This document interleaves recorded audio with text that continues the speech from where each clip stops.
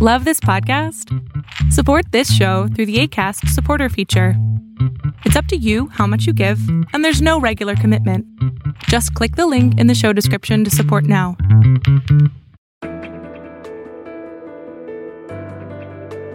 Spy Talk, a podcast at the intersection of intelligence, foreign policy, national security, and military operations with Jeff Stein and Jeanne Meserve. Hello, I'm Jeff Stein. Welcome to Spy Talk. And I'm Jeanne Meserve. Great to have you with us. Well, we meet at a terribly fraught time in Afghanistan. The situation at the Kabul airport and around the country seems to be changing by the hour, Jeanne. With the Taliban now preventing people from getting to the airport, clashes looming with resistance fighters in the north. We're going to be leading the show with your interesting interview with Bill Murray, a retired top former CIA operations official who was chief of station in a number of foreign capitals, including Pakistan. Later in the show, I'll be talking with Jacob Zen, an expert on extremist militant movements in Africa at Georgetown University's Center for Security Studies. Here's part of what he said.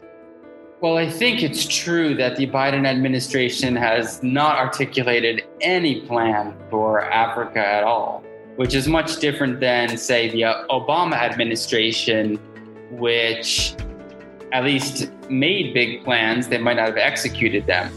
But I just think that the Biden administration has not prioritized the continent. I think they got busy with Afghanistan, and they're going to be very busy with Afghanistan in the coming months. They're also trying to reorient towards China. And I just don't think they have the time or wherewithal for Africa. They don't want to deal with international counterterrorism anymore, which is part of what the U.S. was involved with in Africa. So I wouldn't expect much coming from the Biden administration moving forward. That's Jacob Zen, an expert on African militant movements at Georgetown University.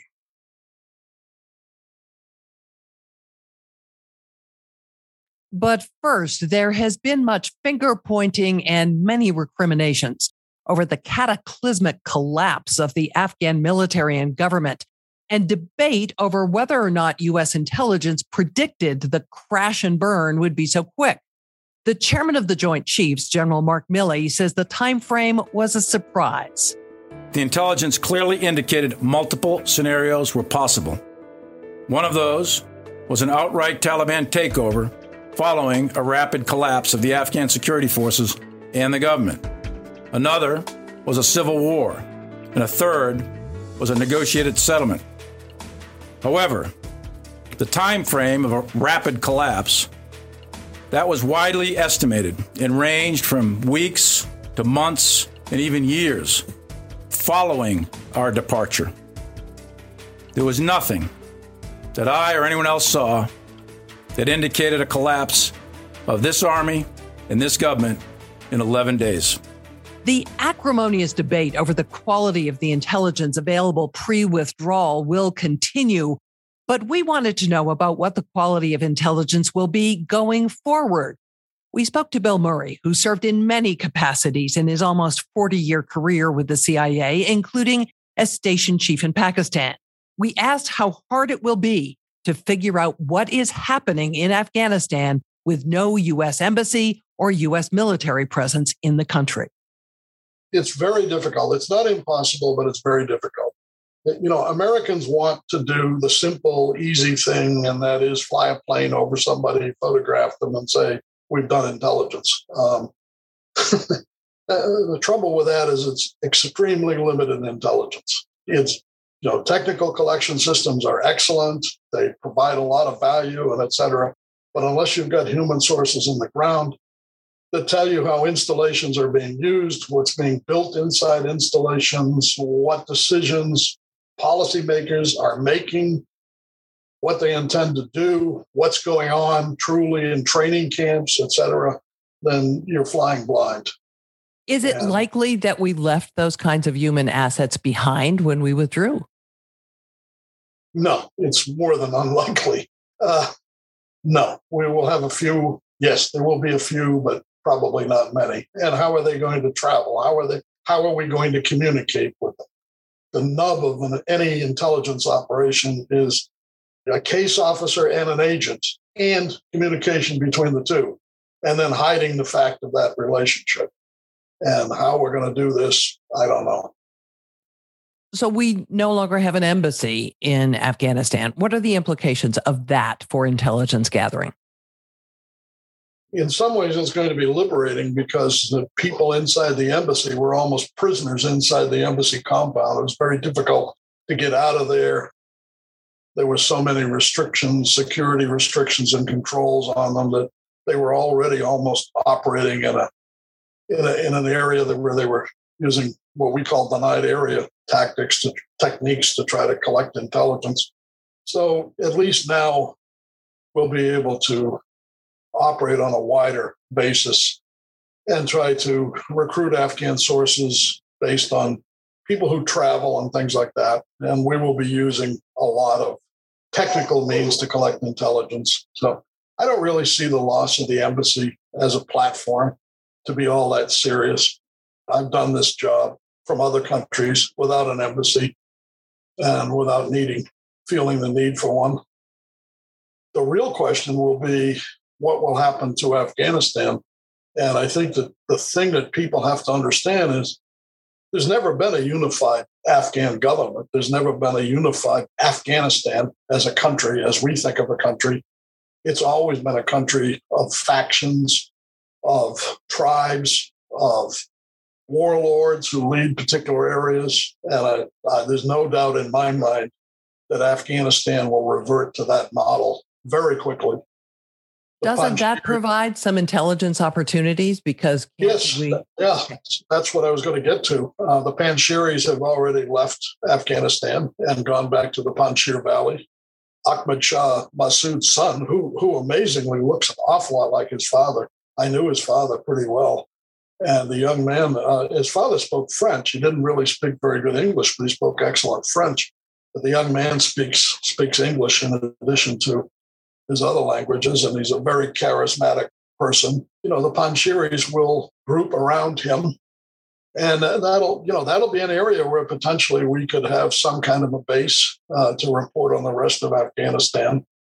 The people up in the northwest are Uzbek, not Tajik, and not Pathan. They're not going to be comfortable with the Taliban. The Taliban basically are a Pathan movement.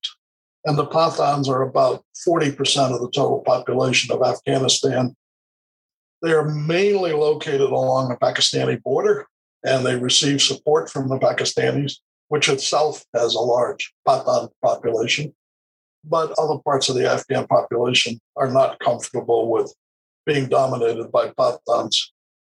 The Hazara to the west of Kabul and in the middle of Afghanistan are Shia, and they will look to Iran for support. So I think there will be possibilities for intelligence collection, possibly even in Afghanistan itself or in parts of Afghanistan. Let's talk about the role of Pakistan, if we could. Are they going to be useful allies to the U.S. when it comes to gathering intelligence or sharing intelligence? Pakistanis were very good allies during the war against the Soviets because there was a unity of effort between Pakistan, the United States, and Saudi Arabia in particular, unity of goals. But even during that time period, the Pakistanis had their own agenda. I don't think that Pakistan is going to be a reliable ally or a reliable place from which to conduct operations against Afghanistan in the future. Will they share with us? They've supported the Taliban in this rise to power. Well, they did more than support it. They fostered it. They created it.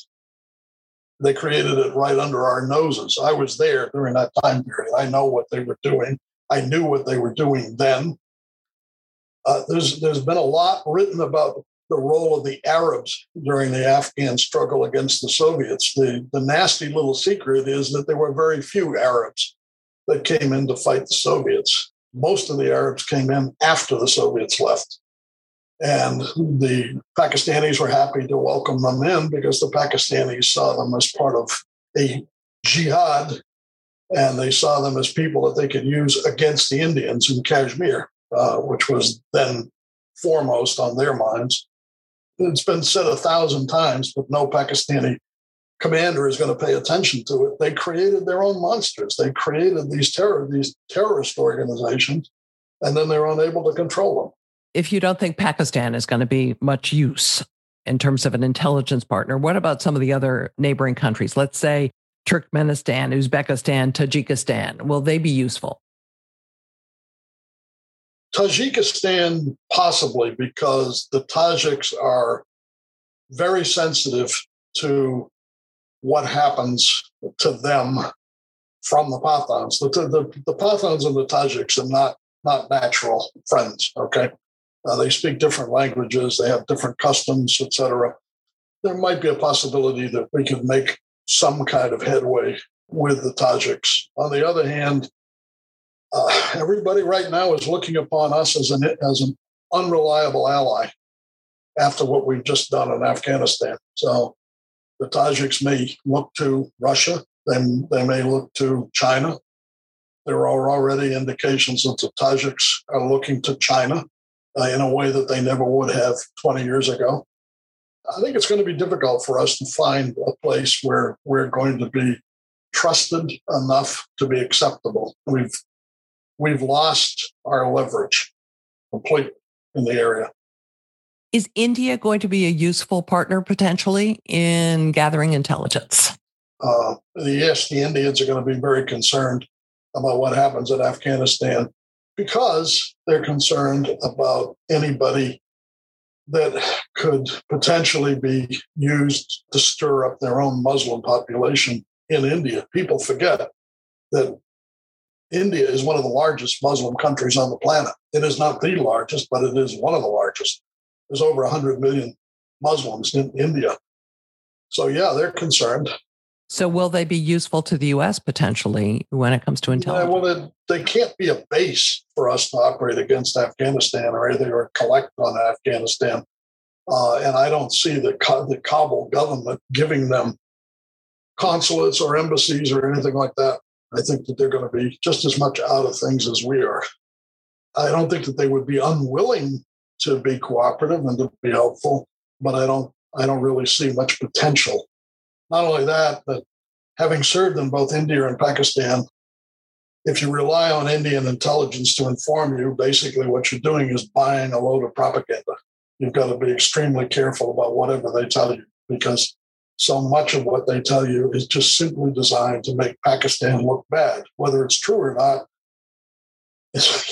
you flip a coin. It's very difficult to figure out. Let's talk about technology and the opportunities and the challenges there. Drones. They're going to have to come in from a distance now. They'll be able to spend less time over Afghanistan. Do they become less useful, or are they still a absolutely critical tool? Useful for what? I mean, you can use a drone to go after a target. When you have drones with Hellfire missiles, we can go after terrorist targets with them. We can use them for intelligence collection. They're getting better and better with longer range and longer dwell times. But we would have to launch them probably from American aircraft somewhere, or American aircraft carriers in the Persian Gulf somewhere. So you're talking about a really long haul, and they would have to go across Iran or across Pakistan. Drones will be useful in a limited way. I don't see them as a major intelligence collection tool. They just don't have they're evolving quickly. We may get to the point where they have the flight hours and the ability to stay aloft for a long enough period of time to do true intelligence collection. But right now, they're a much more limited tool. We always have satellites. We have various kinds of electronic surveillance equipment, which has been used, will be used, will be useful. What's going to be missing is the human connection, human sources reporting what's actually going on the ground, what decisions are being made by people on the ground. That part is going to be much more difficult to fulfill. Afghans are not going to be traveling widely around the world, so opportunities to connect with Afghans, recruit sources, send them back into Afghanistan are going to be extremely limited. one, the Afghan government, whatever it is not going to let them travel. B, other governments are not going to want to give them visas. So opportunities are going to be a lot more limited.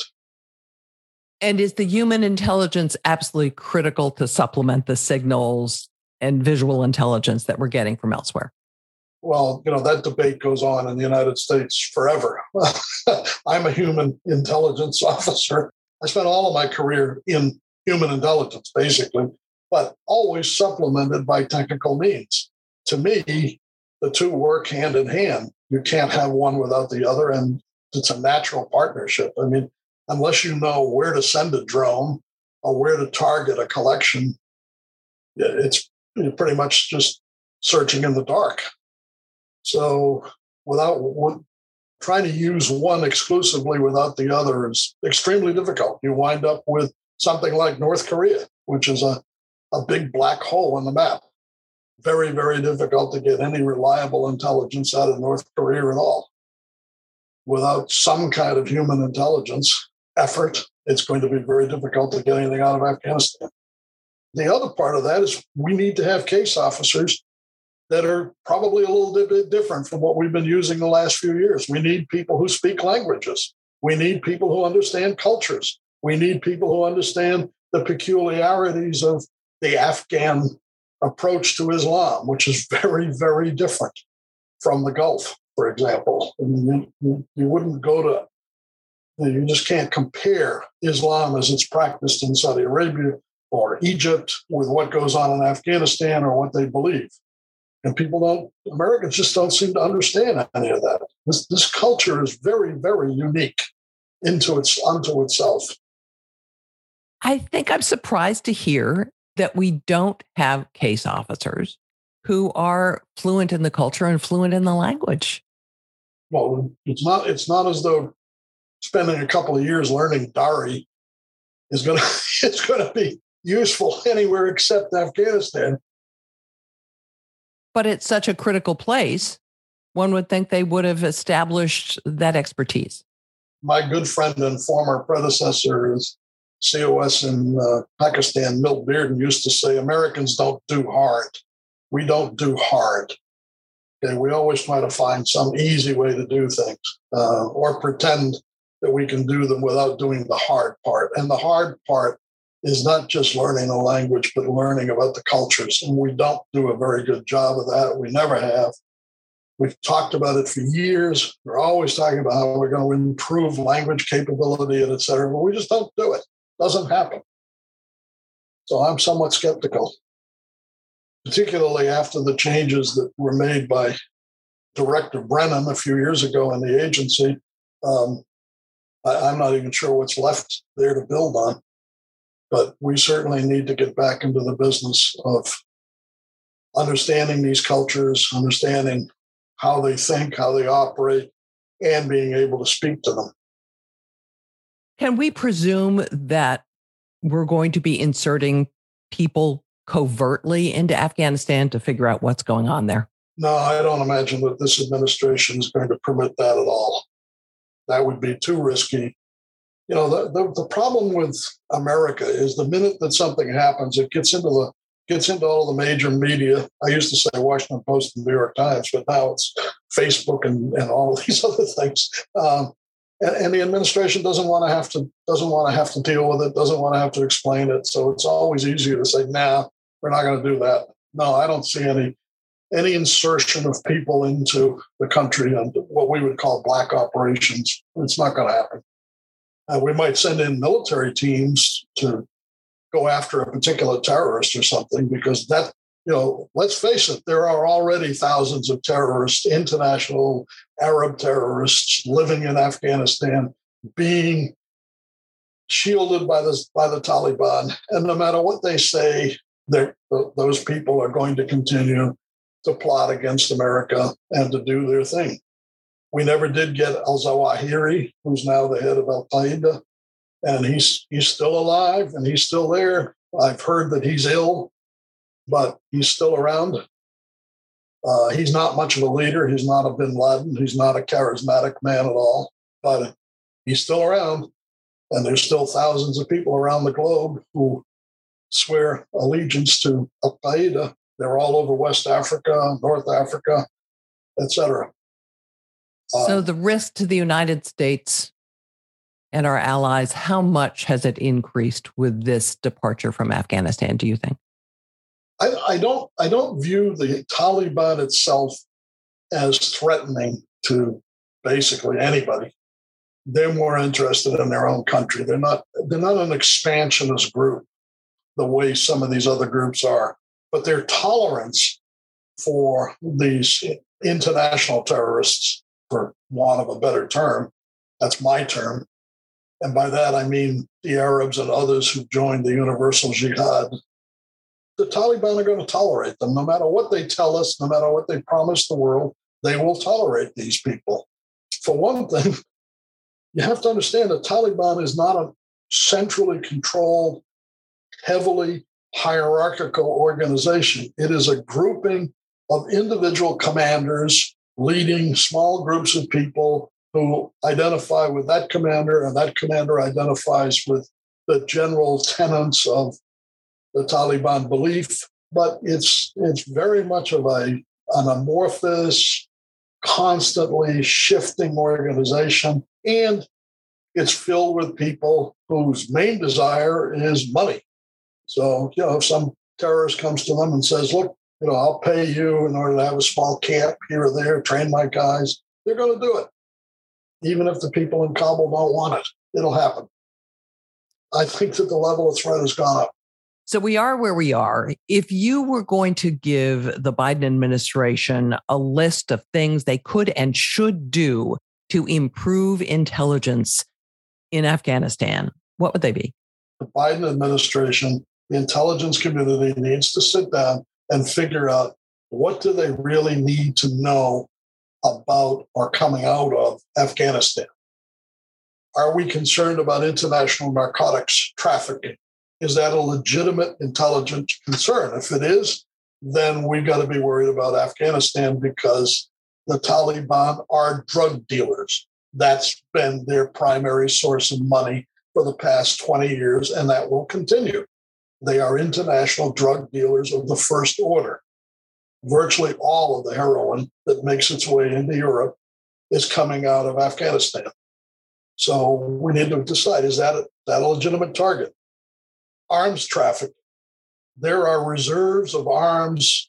After the Soviets left and during the time that the Afghan interim government was around, I discovered in my work with the Afghans that the Soviets had left stockpiles of weapons in warehouses to fuel the war, their war in Afghanistan for another 10 years. Those weapons are still there, okay? It is an incredible stock house of weapons. And now they have U.S. weapons as well. Now they have U.S. weapons, and they have all kinds of other little toys that we left behind, including biometric devices that we use to issue documentation and identification. And they have all kinds of stuff that they shouldn't have. I don't know why it wasn't brought out of the country. And I'm not talking about, big things like MRAPs and Humvees and things. I'm talking about little sensitive electronic stuff. We left behind aircraft. I hope all of the sensitive aircraft and helicopters. I hope all of the sensitive intelligence was taken out of those helicopters and aircraft, but I don't really know. But I can assure you, the Afghans aren't stupid. Not only that, they're great mechanics. They're good mechanics, they're good drivers, and they'll go through those aircraft and helicopters and look for anything that they can either use or sell to the Russians or the Chinese. And there are the whole issue of terrorist training. Afghans, we talked about it already, but are we going to decide that we need to continue to monitor the movement and the training of international terrorists in Afghanistan? And if so, how are we going to do it? The requirements come first, and then you've got to figure out how you cover those requirements. What I've seen of the Biden administration, they haven't done a very good job of coordinating a policy on any of this stuff. That was Bill Murray. He spent decades with the CIA, serving in Beirut, Tehran, Syria, the Balkans, and, of course, Pakistan. Bill Murray is always a great interview, Gene, because he doesn't hold back on his views of the agency's advantages as well as the things it screws up on. But what really sticks with me from that interview is what he calls the human factor. That the CIA and other U.S. intelligence agencies have terrific technical capabilities to listen in on enemy conversations, communications, and plans. But unless you have a source on the inside, you can't really tell what's going to happen next. Yeah, and he was pretty pessimistic about the intelligence community being up to the task of figuring out what's going on in Afghanistan. He pointed out that there are now 17 different intelligence agencies, all competing to recruit sources. He also said that the military now controls 80% of the intelligence budget and most of the technical assets. So their priorities are often addressed first. He also said he thought there was extremely weak leadership in the office of the Director of National Intelligence. So as you said, he doesn't hold back. No, he doesn't. That's why Bill is always great to talk to. Like after the exit from Vietnam so many years ago, the CIA scrambled to find Vietnamese communist diplomats around the world and recruit them. It had very limited success doing that. And as Bill suggested, the CIA, which is best positioned to do this, will attempt to recruit Taliban government officials abroad. But again, the prospects for doing that are also very slim. It's going to be like penetrating North Korea to some extent. Thanks. And coming up, Jeff's conversation with Jacob Zen, an expert on Africa.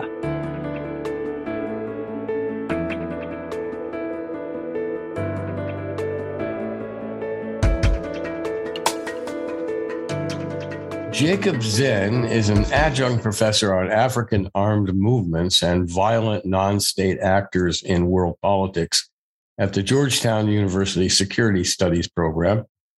He's also a fellow on African and Eurasian affairs for the Jamestown Foundation in Washington, D.C.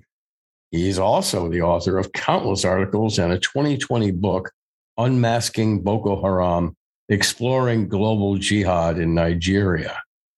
When I learned that militant movements across the Middle East and Africa were celebrating the victory of the Taliban and its al-Qaeda sidekick in Kabul, I asked him how that was all likely to play out in Africa and what the Biden administration might do about it. He had some surprising things to say. Jacob Zen, welcome to the Spy Talk podcast. In last week's episode, the legendary former FBI special agent and counterterrorism specialist Ali Soufan called the Taliban takeover of Kabul catastrophic, world-changing. Are you seeing ripples of that across militant groups in Africa? I think it is world-changing because it does fit the narrative of the ragtag militants, notwithstanding the support they receive from external actors like Pakistan, defeating the world's superpower. And of course, it reverberates with what happened in the Soviet withdrawal in 1989 from Afghanistan. I don't think we've seen too much yet of that reverberation in Africa because it's only been a week or two, and it often takes groups in Africa some time to react. That being said, we've already seen al-Qaeda in the Islamic Maghreb's Malian affiliate issue a congratulations to the Taliban. I expect another one will be coming from al-Shabaab in Somalia. And within al-Qaeda groups generally, they've been referencing what the Taliban did as an inspiration to al-Shabaab and AQIM, al-Qaeda in Islamic Maghreb. And it's important to note, of course, that the Taliban is historically somehow allied with, loyal to, affiliated with al-Qaeda. But a lot of the groups that are ascendant in Africa are the ISIS provinces, like what we call Boko Haram, or the group in Mozambique, or the group in Congo. And they are not pleased with the Taliban, like the rest of the ISIS provinces, because of the way the Taliban deals with the international community and the way it's moderated in the treatment of the Shia, Hazaras, and whatnot. So you wouldn't expect any type of positive sentiment from the ISIS groups in Africa. Mm-hmm. Let's put some flesh on it. Who do you estimate is the top tamale of the militants in Africa? Is there one name, one person that pops out to you as someone we can visualize as a bin Laden of Africa, someone who poses a threat to the order in Africa, such as it is, and to us? Well, I don't think that you will find the bin Laden of Africa, but you might find something like the Taliban of Africa. Or when you look at the Taliban leaders who are currently talking to the United States and talking to CNN, I think you can find that. And if there was one leader I would point to, it is the leader of the Malian affiliate of Al-Qaeda in Islamic Maghreb. This group is known as Group for Support of Islam and Muslims, and known by the acronym JNIM. But the leader is Iyad Ghali. And what's important about Iyad Ghali, in light of what the Taliban did, is that he's a former Malian diplomat. He had posts in Saudi Arabia, which is where he is believed to have acquired the Wahhabi theology that guides his group now. He's traveled to many countries in the world, Nigeria, France, Pakistan, and various other countries. And although he leads the Al-Qaeda group in Mali, he understands diplomacy. He understands strategy. He understands the long game. And I could very much see the group in Mali taking the Taliban approach and waiting until France, which puts a lot of pressure on them, is unable or unwilling to continue the fight. And then France will go home. And then they'll try to do in Mali what the Taliban just did in Afghanistan. And it's important to note that they're loyal to the Taliban. Thanks. And is he able to travel freely in the West? No, right now he's not able to travel freely at all. He's under heavy security detail. And it's quite probable if France or Mali or the United States learned where he was, they would try to kill him. There are certainly plenty of spies in his ranks that France has contact to, and some of these spy games going on. But no, his days as a free traveler ended when in 2012, 2013, he officially aligned himself with Al-Qaeda and left his former post, which was sort of as a Tuareg mediator with the Malian government leading Tuareg rebels. Now, let's go back to, you talked about spies penetrating his organization, that the French in particular know generally where he is or what he's up to. Is that, just to clarify, is that what you're saying? Yeah, I suspect that because France, the United States, they have tons of spy equipment, a lot of things that we probably don't know about. But specifically, I'm referring to the case where the leader of Al-Qaeda in the Islamic Maghreb was killed because the United States and France spotted him leaving the Algerian border area and coming into Mali.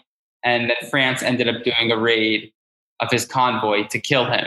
So these are the types of spy games going on with the various countries in the region. And shortly after that, I believe it was France released to a media agency some internal video of Iyad Ghali with his top commanders receiving hostages in a hostage deal that was done. And they really couldn't have gotten that internal video unless they had someone on the inside actually filming Iyad Ghali. Sure. And France also killed some other top Al-Qaeda and Islamic Maghreb leaders in Mali, which again indicates that they have some informants in that part of the world. Mm-hmm. I suppose that's some good news. Now, as you know, we reported at Spy Talk on Substack back in May that the counterinsurgency effort in Africa, across Africa, had dimmed during the Trump administration, and the Biden administration hadn't come up with a new plan. We quoted Major General Marcus Hicks, the former commander of Special Forces in Africa. The Sahel is lost. He went on to say, ever since 2019, the security situation in the Sahel countries, Mali, Niger, Nigeria, Chad, Burkina Faso, Northern Cameroon, has been in free fall, and it's continuing to deteriorate. What do you think of that?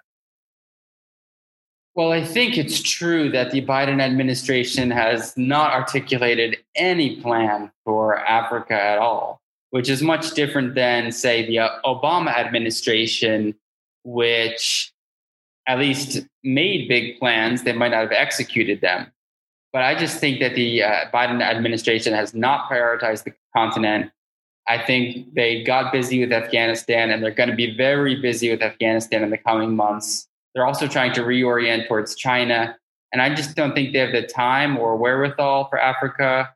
They don't want to deal with international counterterrorism anymore, which is part of what the U.S. was involved with in Africa.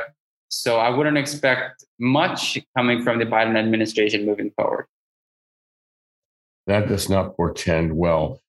But General Hicks, who's retired now, the former head of special forces in Africa, also said that we never really had the Sahel. He said we were never going to be successful. We had just enough skin in the game to screw it up. We needed to resource it for success. What do you think about that?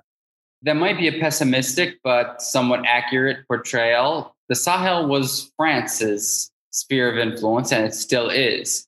However, since the Biden administration and going into the Trump administration, the U.S. was sort of becoming a Sahelian power, external power at least, in the sense that the U.S. was establishing drone bases and doing troop trainings in Niger and getting involved with other countries like Chad. So, but you know, this might have been reaching a limit. The U.S. obviously reached a limit when it tried to get into Central Asia, and it lost all its bases there to Russian influence, maybe Chinese. It's obviously out of Afghanistan, and the U.S. tried to push into the Sahel and gain some influence there. But as it turns out, the U.S. might just not have the personnel, the resources, and the administrative interest to really establish a foothold in the Sahel. And not only that, maybe not good clients. I mean, the trap we were in Afghanistan when we tried to nation build there, at least, was that we were supporting a corrupt, malfeasant government that didn't support its own troops, that didn't relate to people out in the countryside, and the Taliban were easily able to gain a new foothold. Isn't that the same problem we have in Africa? That, in fact, our counterterrorism activities are in support of a number of corrupt, feckless dictatorships. Yes, it is. And I think one of the lessons learned from Afghanistan that the United States is taking hard right now is that it's very difficult to build an army, let alone a nation that is far away from your home country, different culture, that has a corrupt government. And that's partly why a lot of the external support to Sahelian armies has not been particularly successful, and why the fact that the United States is perhaps going to engage these armies less might not end up being such a bad thing, because these armies are going to have to learn to do it on their own or else be defeated by the jihadists, instead of relying on the United States to do everything for them, which in Afghanistan proved unsustainable. Well, you got to really wonder about the prospect for success, because the militaries in these corrupt dictatorships are also corrupt. And Al-Qaeda or ISIS comes along to some poor Nigerian and says, hey, I'll give you $2 to kill that guy you hate, the village leader, the government leader. I'll give you $2, an AK-47 and a motorbike to join us. That's pretty tempting, isn't it? Yes. And I think that speaks to some pessimistic outcomes that we might see from jihadist insurgencies in Africa. Because these states function somewhat like Afghanistan, they tend to be corrupt. The elites and the leaders hoard the money. They don't care much about the poor citizens. Whereas the jihadists have very strong ambitions. The leaders, like Iyad Agali, put their lives on the line. They're willing to sacrifice themselves for the country. They won't abandon ship. They have a very determined foot soldier crew that is perhaps more motivated and has more long-term ambitions than the states. And if the states are going to act like this, at least the leadership, then you might end up seeing some jihadist victories in Africa in the mid to long term. And we can't really expect the Biden administration to double down on counterinsurgency in Africa. I think Joe Biden has gone out of his way to make a point in recent days that I never supported nation building. And there's a fair amount of evidence to back him up on that. I can see him saying, I'm not going to get into the same trap in Africa. So where does that leave us? Or let me ask it another way. Do these militant groups pose a threat to the West, to the United States in particular? Generally speaking, the militant groups in Africa are not likely anytime soon to organize external attacks on Europe or the West. and they barely have ever. Al-Shabaab did for a period, but right now they're not doing that. They're not speaking about doing that. And I think they realize that in the long run, if you do some external attack from Africa into the US or Europe, it's just going to cause problems because it will increase counterinsurgency pressure. And if you're playing the long game, you actually want America and Europe to forget about you so that the people in those continents end up asking their governments, what are you still doing in the Sahel? Why are you spending this money? Why are we losing a few soldiers every few months? Like, let's just leave and let them be on their own. And so I don't think that we will see those types of threats. Yeah, exactly. Those are very, very good points. And maybe the Biden administration should be pushing back on the special forces and counterinsurgency enthusiasts and say, you know what? The best thing for us is just to leave them alone. They're busy with their own issues in their own countries, trying to overthrow these corrupt dictatorships. Why should we throw in with them? Let's leave them alone. If you were in the White House today, of course, they're pretty busy with Afghanistan. But if you found 5 seconds to talk to them about what they should or should not be doing in Africa, what would you advise? For a few years now, or perhaps almost a decade, we've been establishing relationships with various African militaries like drone bases and training programs. And I think what we've done is not a very large footprint on the continent, but I do think it helps the militaries to contain the jihadist groups. I don't think we're spending excessive loads of money on it. So I think we could basically keep what we've done thus far, and perhaps we just don't need to expand it. And expanding it could lead to it becoming bloated and negative effects like that. So I would just say, let's just keep what we have now. We don't need any major changes. It's not worth having built what we have now just to disband it for no reason. I mean, in theory, we could have kept what we had in Afghanistan, which was not a huge footprint, and just done that somewhat indefinitely. But there was a lot of political pressures and whatnot. So I would just say, keep what we have now. Let's do it indefinitely. It's not too much money. We're not putting too many soldiers in danger, and see where it goes. Stay away from the nation building for sure. And don't get too embedded with the local militaries. Target the dangerous personalities that are really destabilizing personalities, right? Yes. Yeah, that's for sure. We don't really have any significant nation building going on in a comparable way to Afghanistan. We have development projects and whatnot. But I think that it would go without saying at this point that nation building is completely off the table in Africa. But if any other country wants to do it, like in Mozambique, which is having tons of problems now, or Congo, then the United States can welcome their doing it. But right now, it's definitely something beyond the scope of the US. And maybe even African countries can do it. Some African countries have been stepping it up to go fight in Mozambique. And that's better. Why should the United States or France or Portugal have to do it? So that's one bright light. Are there any particular places that are bright lights? Got some possibilities where we'll roll back ISIS and Al-Qaeda? Not really. I think ISIS and Al-Qaeda are very firm where they are in sub-Saharan Africa. They're not being rolled back.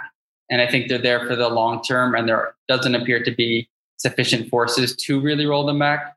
But there have been some successes in Northern Africa, like Tunisia, and you could say even Algeria. You really haven't seen ISIS or Al-Qaeda grow to the extent that it seemed they might after the Arab Spring. And part of that is that their governments got their acts together. Might not be perfect, but they're stable. In Tunisia, you have some pluralism and you have fairly efficient counterterrorism forces in those countries. So those might be bright spots, but we haven't seen it extend too much into the sub-Saharan part of the continent. Jacob Zen, thanks for spending time with us and giving such an articulate overview of the situation in Africa in regards to the momentum that Al-Qaeda and the Taliban have. Sure. It was a pleasure. Nice conversation. That was Jacob Zen at Georgetown University. I would love to talk to him or someone else in that sphere about Chinese influence in Africa. 50 African nations have now signed up for the Belt and Road Initiative. China's investing in a range of projects, including in strategic infrastructure like telecom. And the head of U.S. Africa Command is warning that they are looking to establish a naval base on Africa's western coast, on the Atlantic, in other words, so they could potentially station military assets like warships and submarines closer to the U.S. Yeah, their application of soft power is really a lesson in diplomacy. Their tentacles of commercial involvement, penetration of African economies makes them really ripe for takeover. The African governments are pretty much in their thrall by the time China comes knocking on the door and asking for military bases. How that's eventually going to play out, we don't know. I mean, some places where we did that in the 1950s and 60s in Africa, it didn't turn out so well. And so the Chinese may end up having some surprises on their end, resistance from local movements and so on. Some Chinese diplomats and technicians in Pakistan have been attacked by a militant movement. So there is resistance. We will see how it plays out, as you see. Thanks a lot for joining us for this episode of Spy Talk. I'm Jean Meserve. And I'm Jeff Stein. Hope to see you again next week. For more original reporting and insights like this, subscribe to spytalk.co on Substack and follow us on Twitter at @talk_spy. If you enjoyed our podcast, subscribe and leave a review on Apple Podcasts, Spotify, or wherever you get your podcasts.